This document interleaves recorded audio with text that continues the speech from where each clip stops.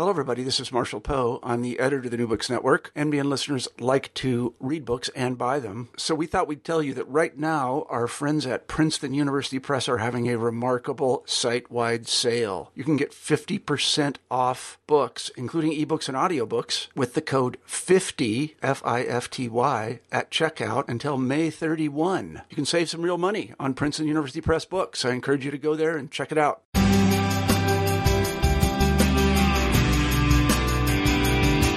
Welcome to New Books in Sociology on the New Books Network.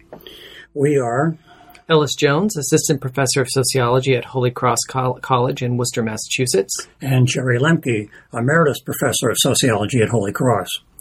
Our guest for this edition is Jim Russell, and we'll be talking to him about his newest book entitled Social Insecurity, 401ks and the Retirement Crisis, a new book just out with Beacon Press. Jim is the author of 8 books, including Double Standard, Social Policy in Europe and the United States, a book that has been used in sociology classes here at Holy Cross. Jim is a professor of sociology at Eastern Connecticut State University, and we are very pleased to be with him for the next 50 minutes or so.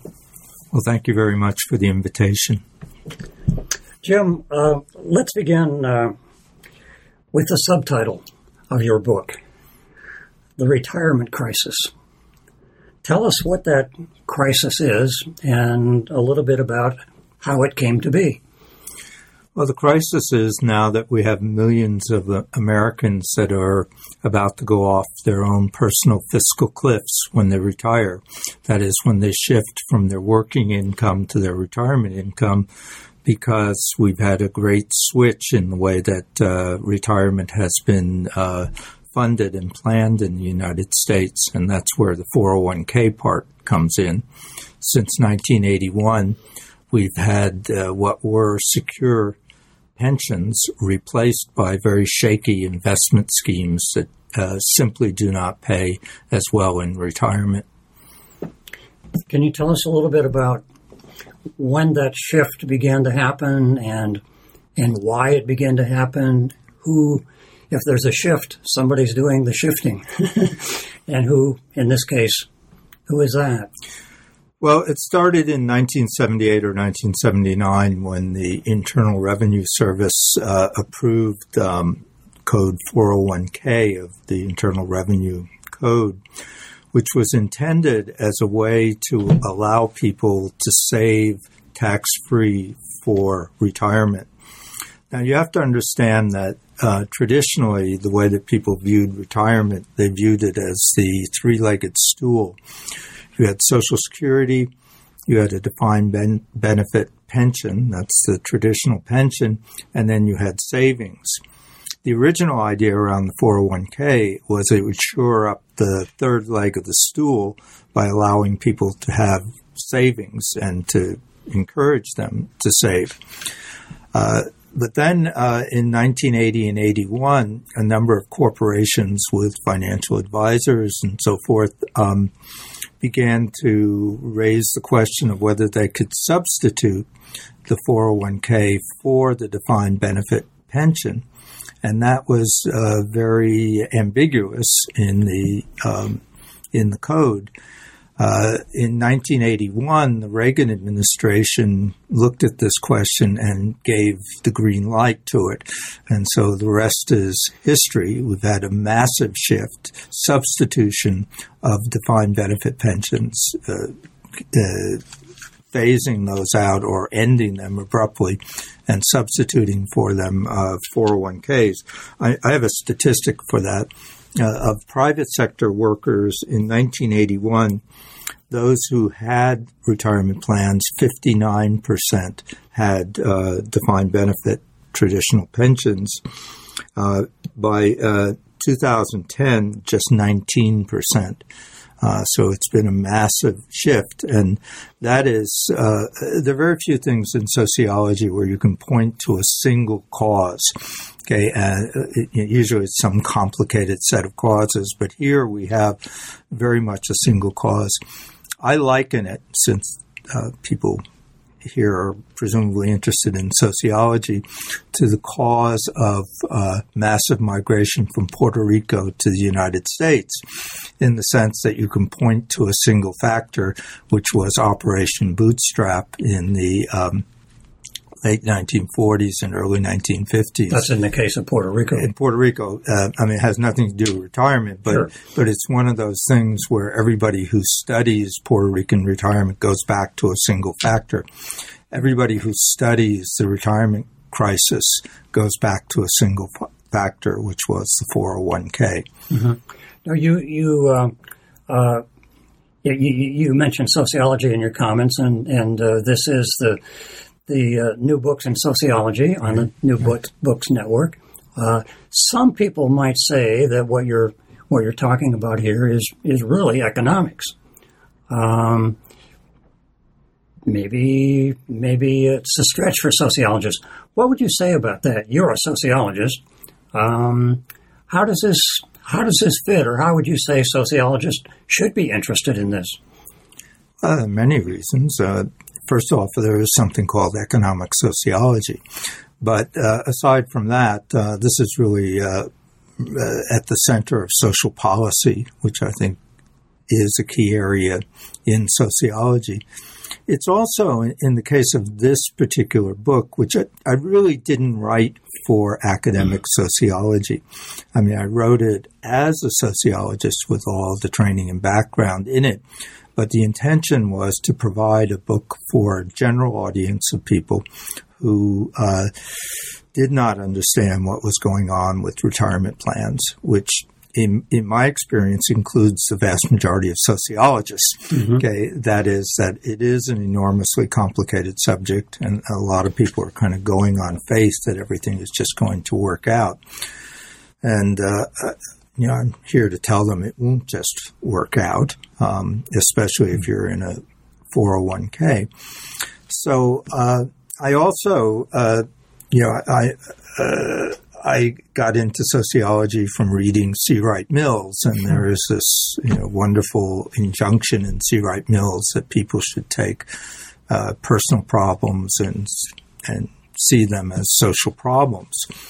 Well, the inspiration of this book was when I looked at my 401k and I decided I was in for big trouble in retirement. That caused me to really research it to the hilt, and then to try to convince other people where I worked. And we ended up building a whole movement that created a national precedent in terms of shifting from a 401k type plan, which in academia are the plans that are run by TIAA, CREF, ING, VALIC, a number of other companies. We actually were able to get out of it and move into a traditional defined benefit pension, which I would argue is something that that possibility exists at many colleges and universities. But one of the problems is that a lot of faculty don't realize that they're in trouble. They only realize it when they, get ready to retire, and then they end up generally blaming themselves. Oh, I should have saved more. I should have invested better, or something like that. What they don't realize is the whole game was rigged against them from the beginning. Okay. I wonder if you can explain to me two big pieces of the puzzle that are kind of coming to mind, and I'm not sure exactly how they fit. The first is all of the companies whose pension benefits for their employees have come under attack, particularly when the company starts to play with bankruptcy, et cetera. I think of a number of companies recently in this boat. If you could talk about that, and then talk about maybe the relationship also with things like the protests in Wisconsin around the cutting of benefits to teachers and public employees and state workers. So that's on the one side, the private and public sector retirement benefits being slashed. And then the other piece of the puzzle that comes up is under, I believe, George W. Bush, right before the financial crisis of 2007, 2008, I remember that there was an idea that was gaining a certain amount of popularity before it was ultimately struck down, and then completely forgotten because of the financial crisis. And that was, let's take all of Social Security and privatize it. Let's just take the whole thing and run it into these kind of more volatile funds because the market is doing so well. And of course, people stopped talking about it as soon as the market crashed. But that was an idea. And in some ways, I think at the time, I and many people felt very justified in having won, quote unquote, that battle against the privatization of retirement.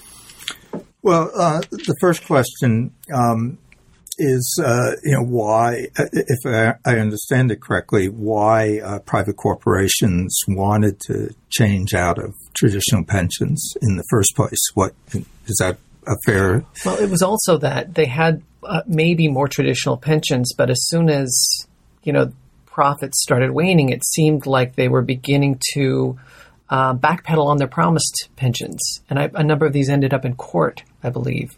Yeah. Okay. All right. Well, let me sort of try to work with that question.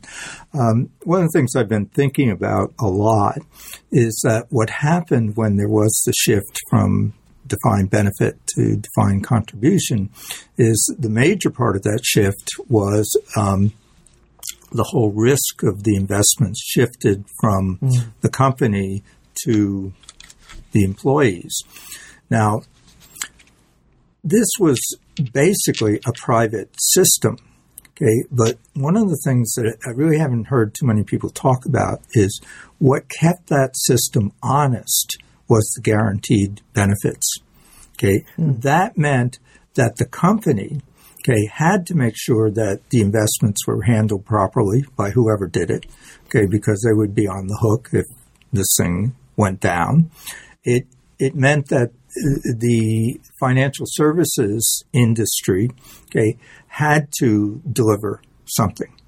Okay. Now, once you shifted that risk, what you did is you ended up producing retirement savings of working people, as sitting ducks for the profiteers. Okay. That meant that the financial services industry could pull out as many fees as it wanted, as many commissions, which in and of itself is an enormously complicated subject. Okay, people who know far more than I, who have tried to track all of this down, end up, maybe they get 80%, 90% of it, because it's kind of like when you have these retirement savings accounts that are being invested. It's like having this huge forest where there are many places to hide in it.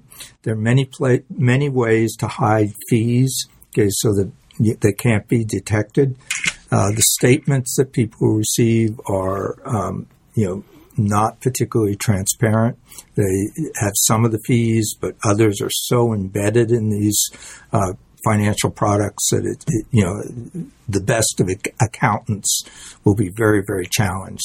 It reminds me of the credit card companies with all of the fine print they send with the credit cards. Right. And every now and then you hear of a college or university in which they take their law school and as a project they try to decode just one of those pamphlets.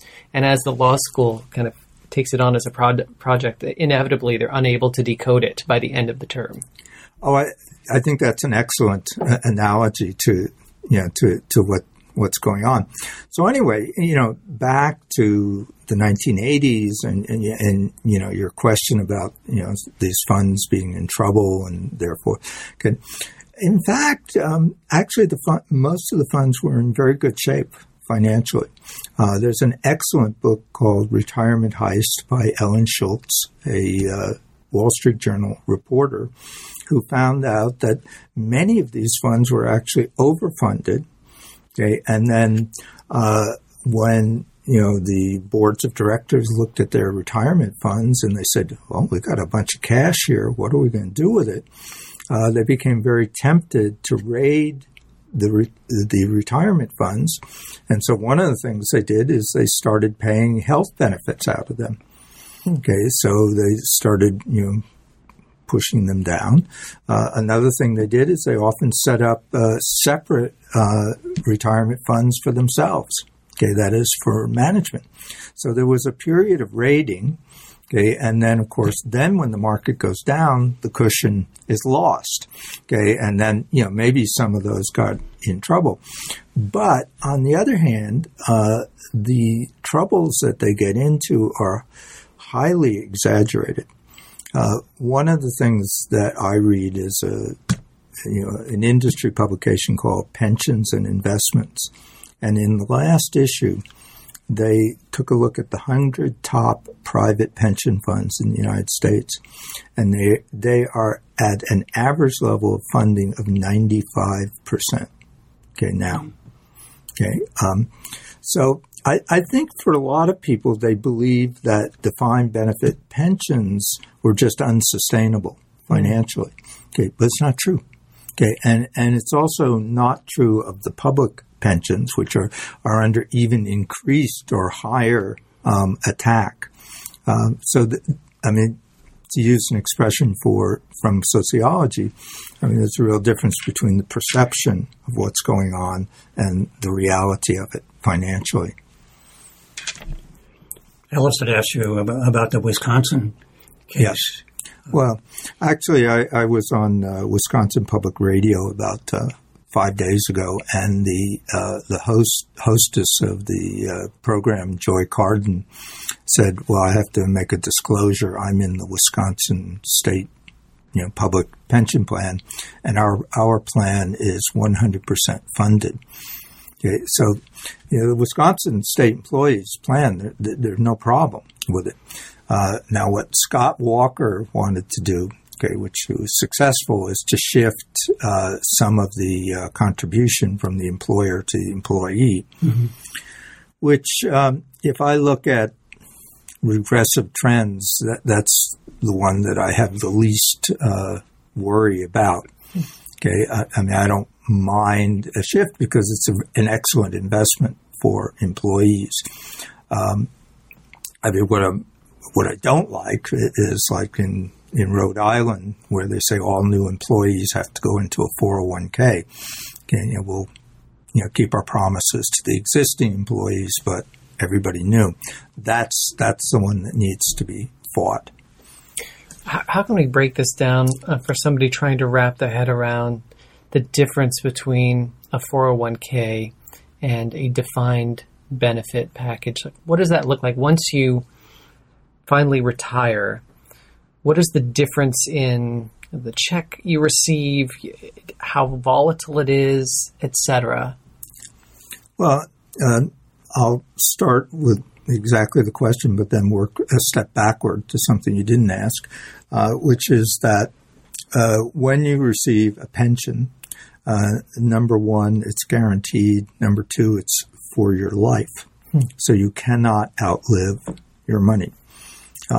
In very technical terms, what people who study this, one of the problems with a 401k is first off, you never know what you're going to receive.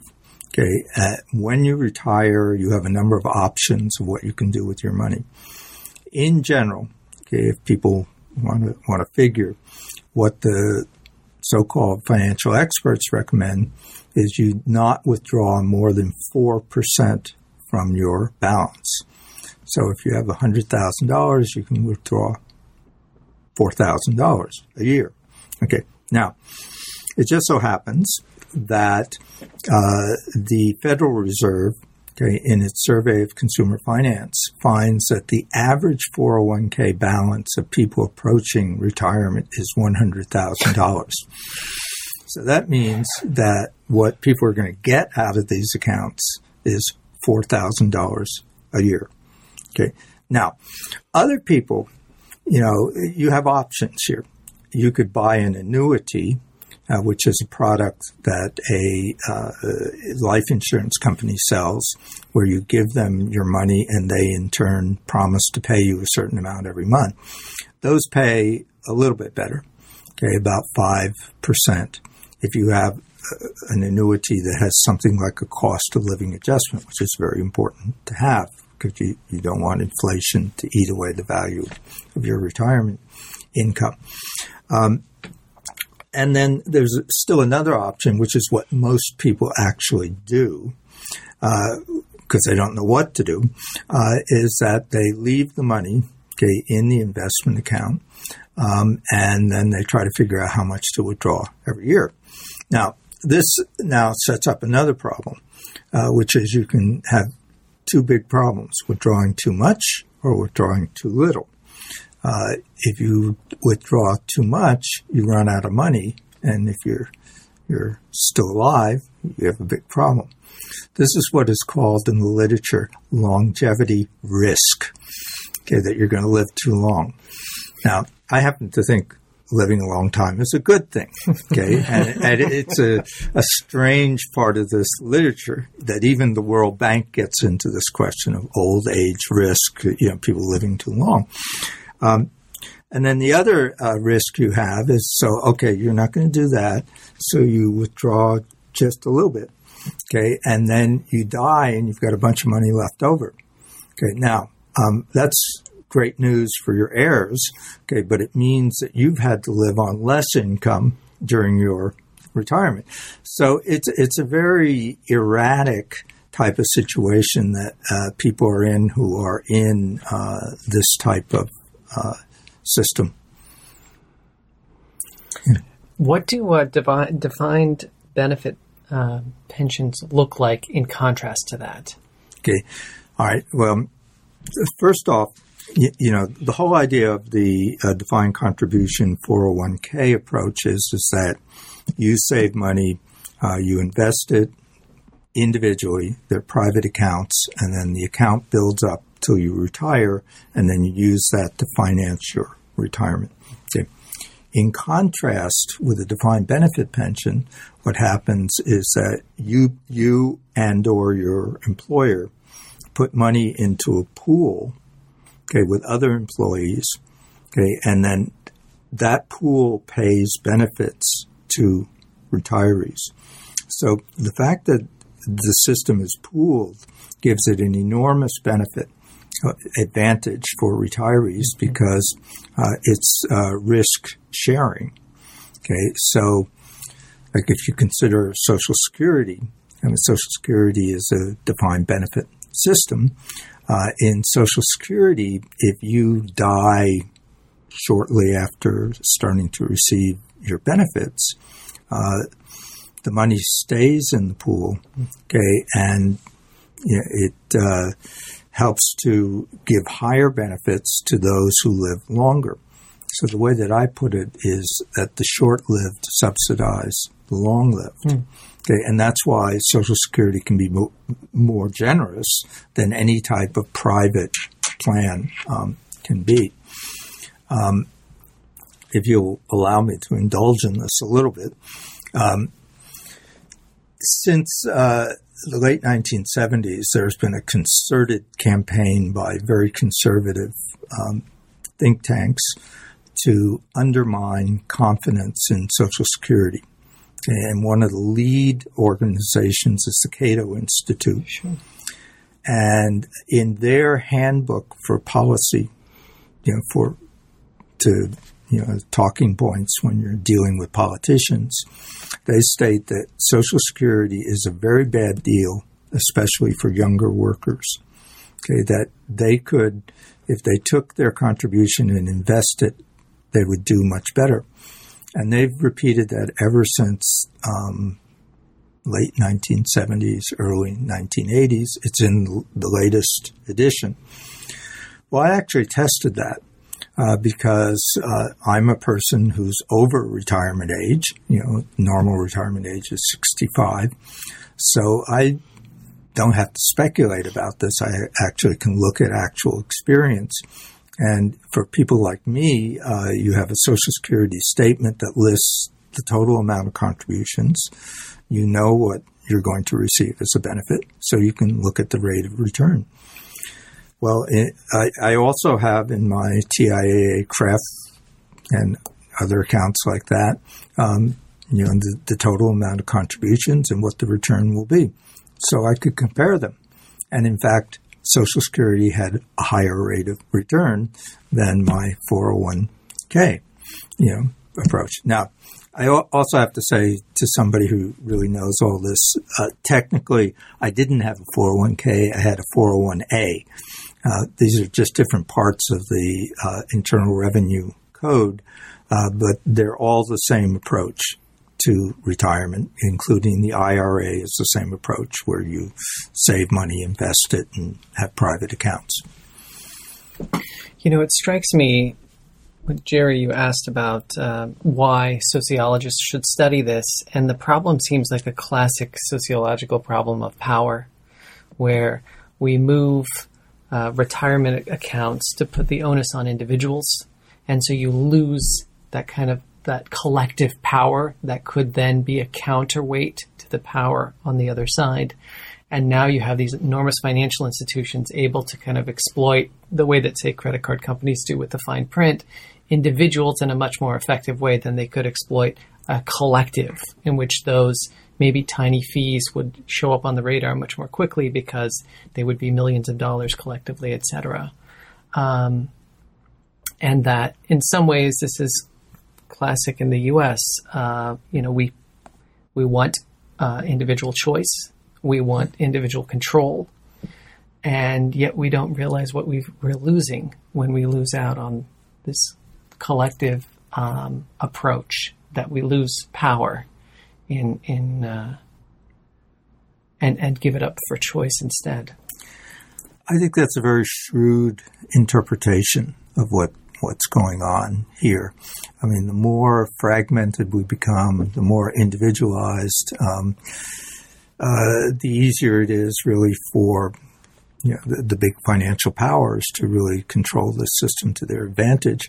And, if you look at the period from the 1980s to now, the financial services industry has expanded enormously. People who study economic sociology refer to this as a financialization of the economy. And what I think is a huge driving part of it has been this shift from 401k, from traditional pensions to 401ks. Now, traditional pensions indeed benefited the private, financial services industry because they were in charge of investments, but they had to stay honest in it because there was a guaranteed benefit. Okay, so it wasn't, as I call it, just sitting ducks for them to start pulling out fees here, there, and everywhere. It kind of reminds me also of once, if I can indulge in a personal story, that our host here, Jerry Lemke, had sold the house, and he was in another state at the time, and I remember him complaining that it seemed like everybody was grabbing a piece of the money. Because he wasn't on the spot to control it. Okay, and he did not have a guaranteed, return from that house.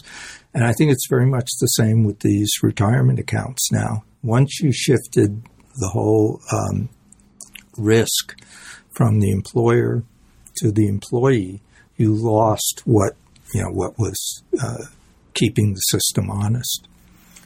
It was a good point to remind our listeners that we're talking today with Jim Russell.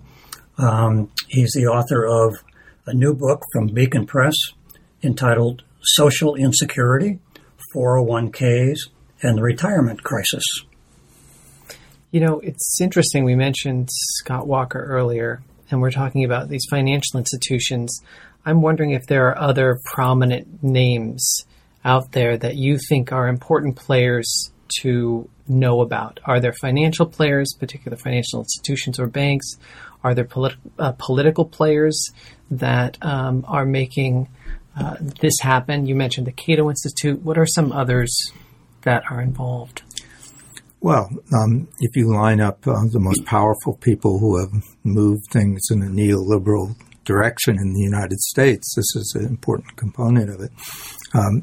One of the parts of the book that I think is hair-raising is that in 1981, when 401ks began to take off in the United States, was the year in which Chile under a military dictatorship, completely privatized its national Social Security system. And the man who was in charge of that was a Harvard-educated Chilean by the name of Jose Piñera. Okay, now, this is under a military dictatorship. Nobody can particularly protest it. And nobody really knew, people, there were all kinds of promises that people would get fabulously wealthy with these accounts. A lot of the arguments that you were talking about were used in Chile too. You own your own account, all that stuff. Then, 1990, the dictatorship ends in Chile. Okay, and beginning in the early 1990s, the World Bank basically endorses the Chilean approach. Okay, and major figures, Larry Summers, commissions a study. Here. Maybe tell us briefly who Larry Summers is. Well, Larry Summers has been president of Harvard. He's a very accomplished economist, was up for potentially heading the Federal Reserve System in the United States. He has been the head of economic advisors for 2 different administrations. So he's been at the center of economic policy in the United States. Well, 1994, World Bank produces its major report called Averting the Old Age Crisis, which basically calls for the internationalization of the Chilean model. And so World Bank advisors also get consultants from Chile, go all over Latin America. They also go over Central and Eastern Europe, trying to get those countries to privatize their national retirement systems. And they're very successful in large parts of Latin America, in Argentina, in Mexico, 2 major countries. They managed to entirely privatize the systems along the Chilean path, and then a lot of smaller countries. It's a more uneven success rate in Eastern and Central Europe, but there's still that influence is out there. Okay, well, end of the 1990s, who shows up in Washington to head the Cato Institute's Social Security privatization project than none other than Jose Piñera, the person who had been the architect of the Chilean change. Okay, now, come 2001, and there's a national election in Chile, and actually it's 2005. Before that, beginning around late 90s, 2000s, we get a generation of people who are now retiring under these, plans in Chile, and they realize they're not getting very much from them. Now, it's also, when they did this change in 1981, if you were in the old system and you wanted to stay in it, you could. I mean, there was a lot of pressure on you to cash out of it and go into these private accounts, but a number of people stayed in the old system. So we could compare the 2 groups, and we're talking about more than double the benefits coming out of the old system than in the new system. So this produced a retirement crisis in Chile. Okay, and in 2005, it was the leading issue in the presidential election, and it continues to be an issue in Chile about what to do about it. Now, if I can bounce next door to Argentina, in 2008, Argentina completely reversed it. That is, they reversed the whole privatization, swept all the accounts, put them back in a public account, and they were the first country in the world to really renationalize their Social Security system. Bolivia has followed suit in 2010. There are activists in another number of countries who would like to do this. So there's been a realization in a number of countries that these things don't work.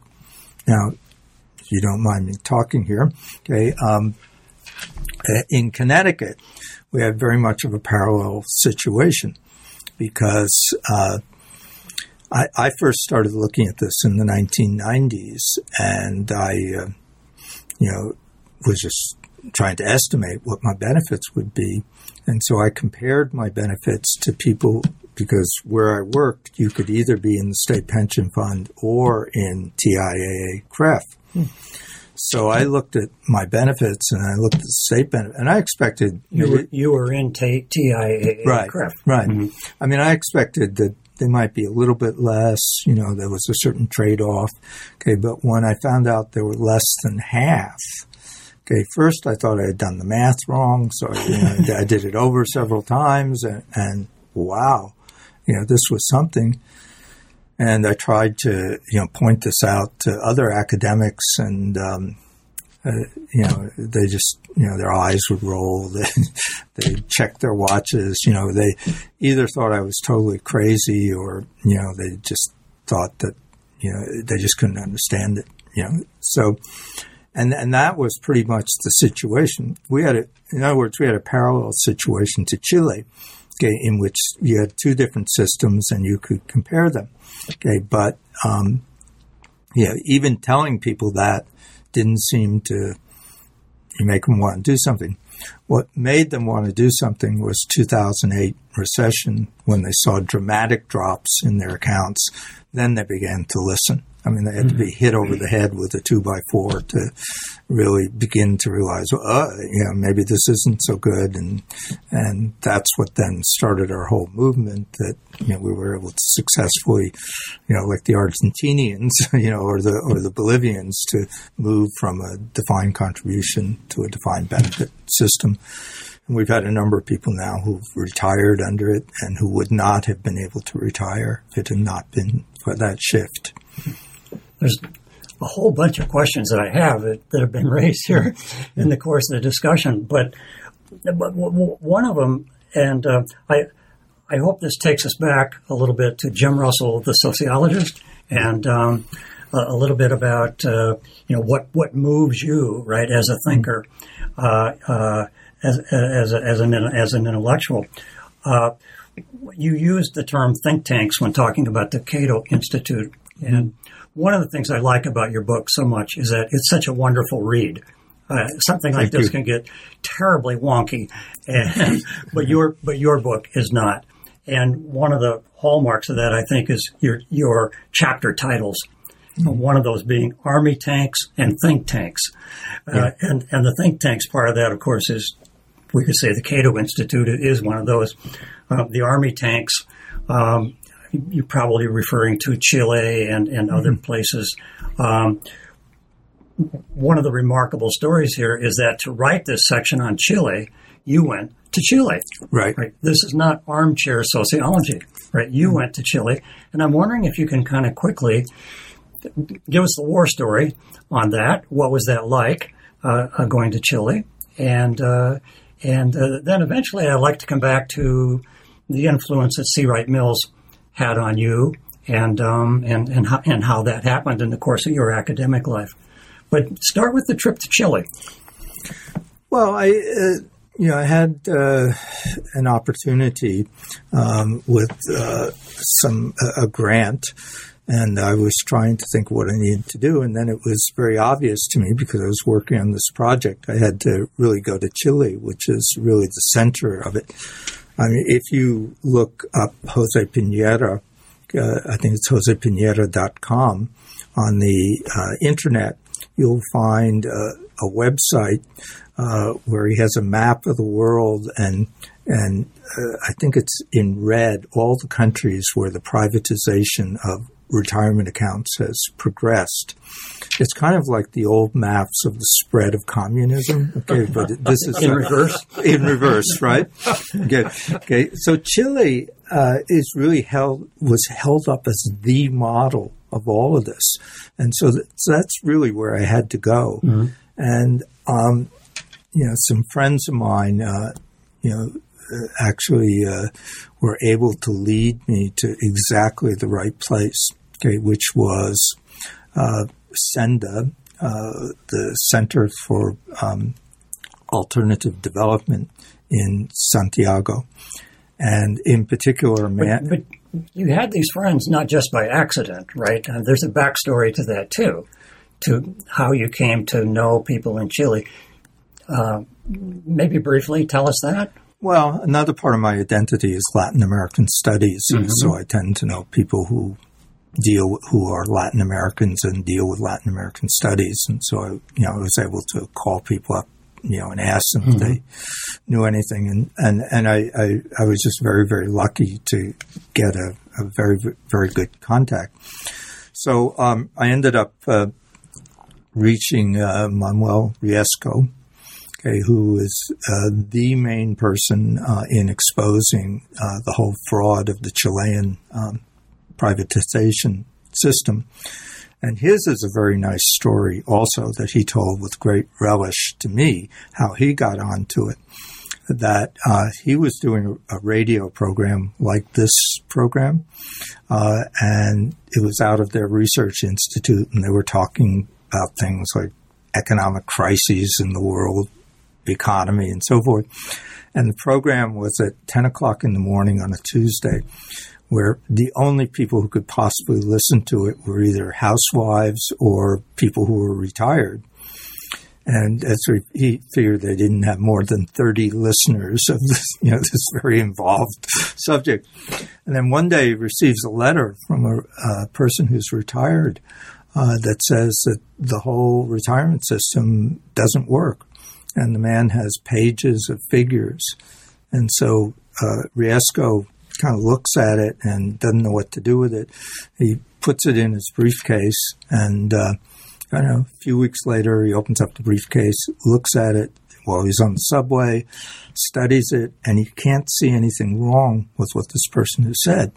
So he delivers it to people who are more mathematically qualified at his research institute. They look at it and they say, this guy's on to something.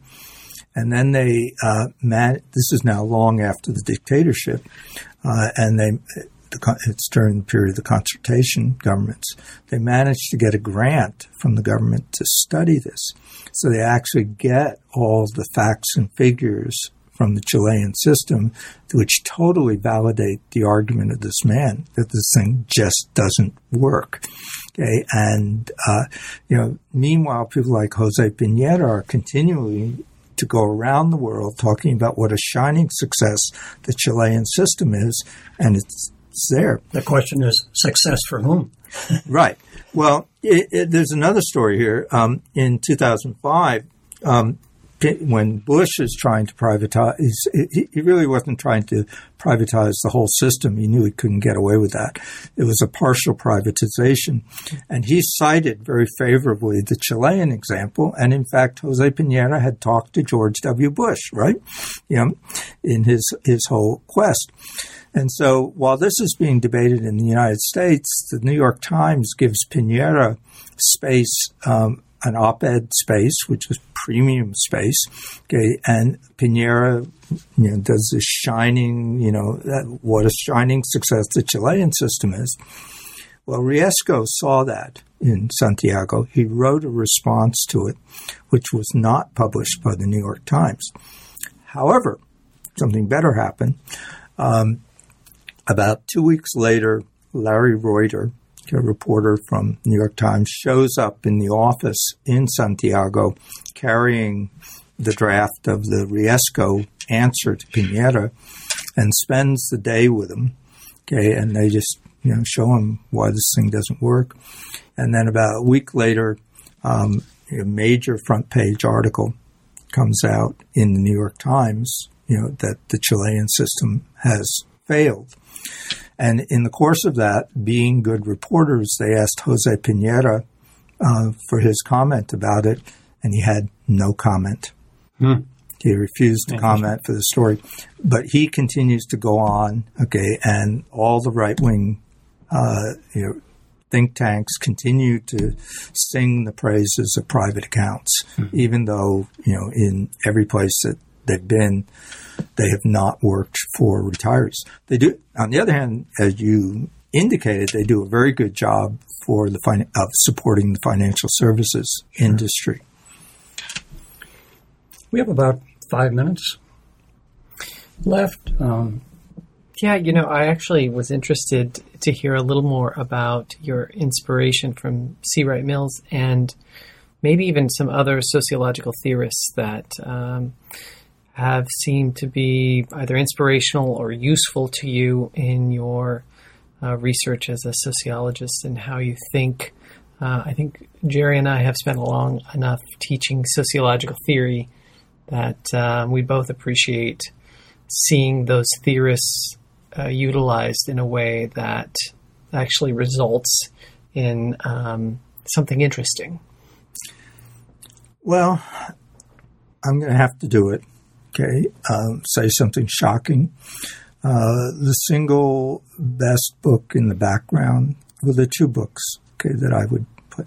One more recent is a book by Robin Blackburn, okay, called Banking on Death. Okay, it's a hard book for a number of people to read because it's very specialized, but he studies retirement accounts. Okay, and that was very, very useful for me. He's British, and he's a historian. He looks at slavery. And he is also, I would say, the major left-wing expert on retirement systems in the world. So that was very, very useful. Before that, Capital, not Capital for the 21st Century by Piketty, but the original Capital by Karl Marx, taught me an enormous amount about how capitalism works, okay, and what the different interests are within it, so that as soon as I took a look at this, all of my suspicions were really verified. Okay, that, of course, if you have finance capitalism, they're in the business of getting profit.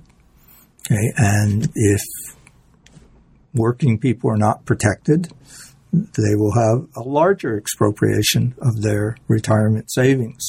So, I don't think if I hadn't, at a very early step in my career, really looked at the question of the economic structure of a capitalist society, I don't think I would have been quite as sensitive to all of this. And then, the kind of aha moment comes when it turns out it really is true, okay, that Wall Street, is out for itself, okay, and, we're just kind of pawns in that, and people's retirement accounts are just means for them to accumulate more profits, more capital, etc. Is there something in those books by Robin Blackburn or Capital, or in your experience with this, then that points things in some direction to de-pawn the people, to empower people? What kind of strategy, tactics come out of your study, come out of your book? Well, I think it's classic social movement stuff. I mean, first there has to be awareness for people who want to do something.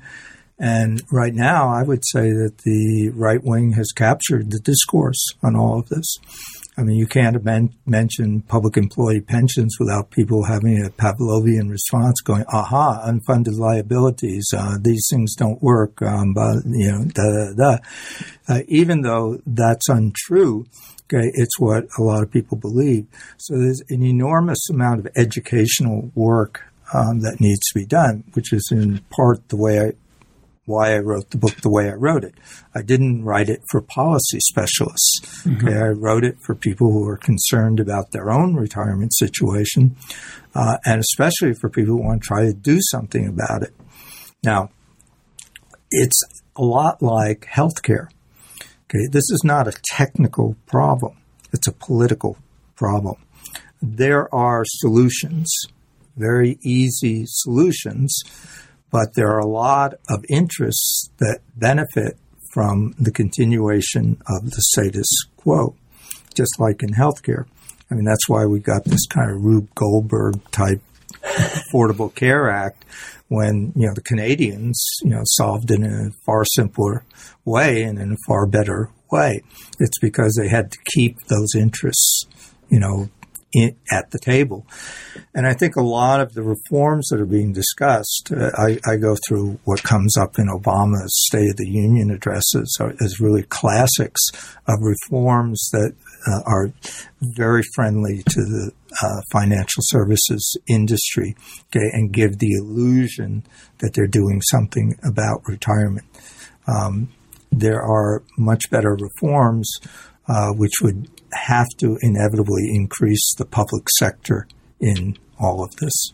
All right. Thank you. We've been talking with Jim Russell, the author of Social Insecurity, 401ks, and the Retirement Crisis.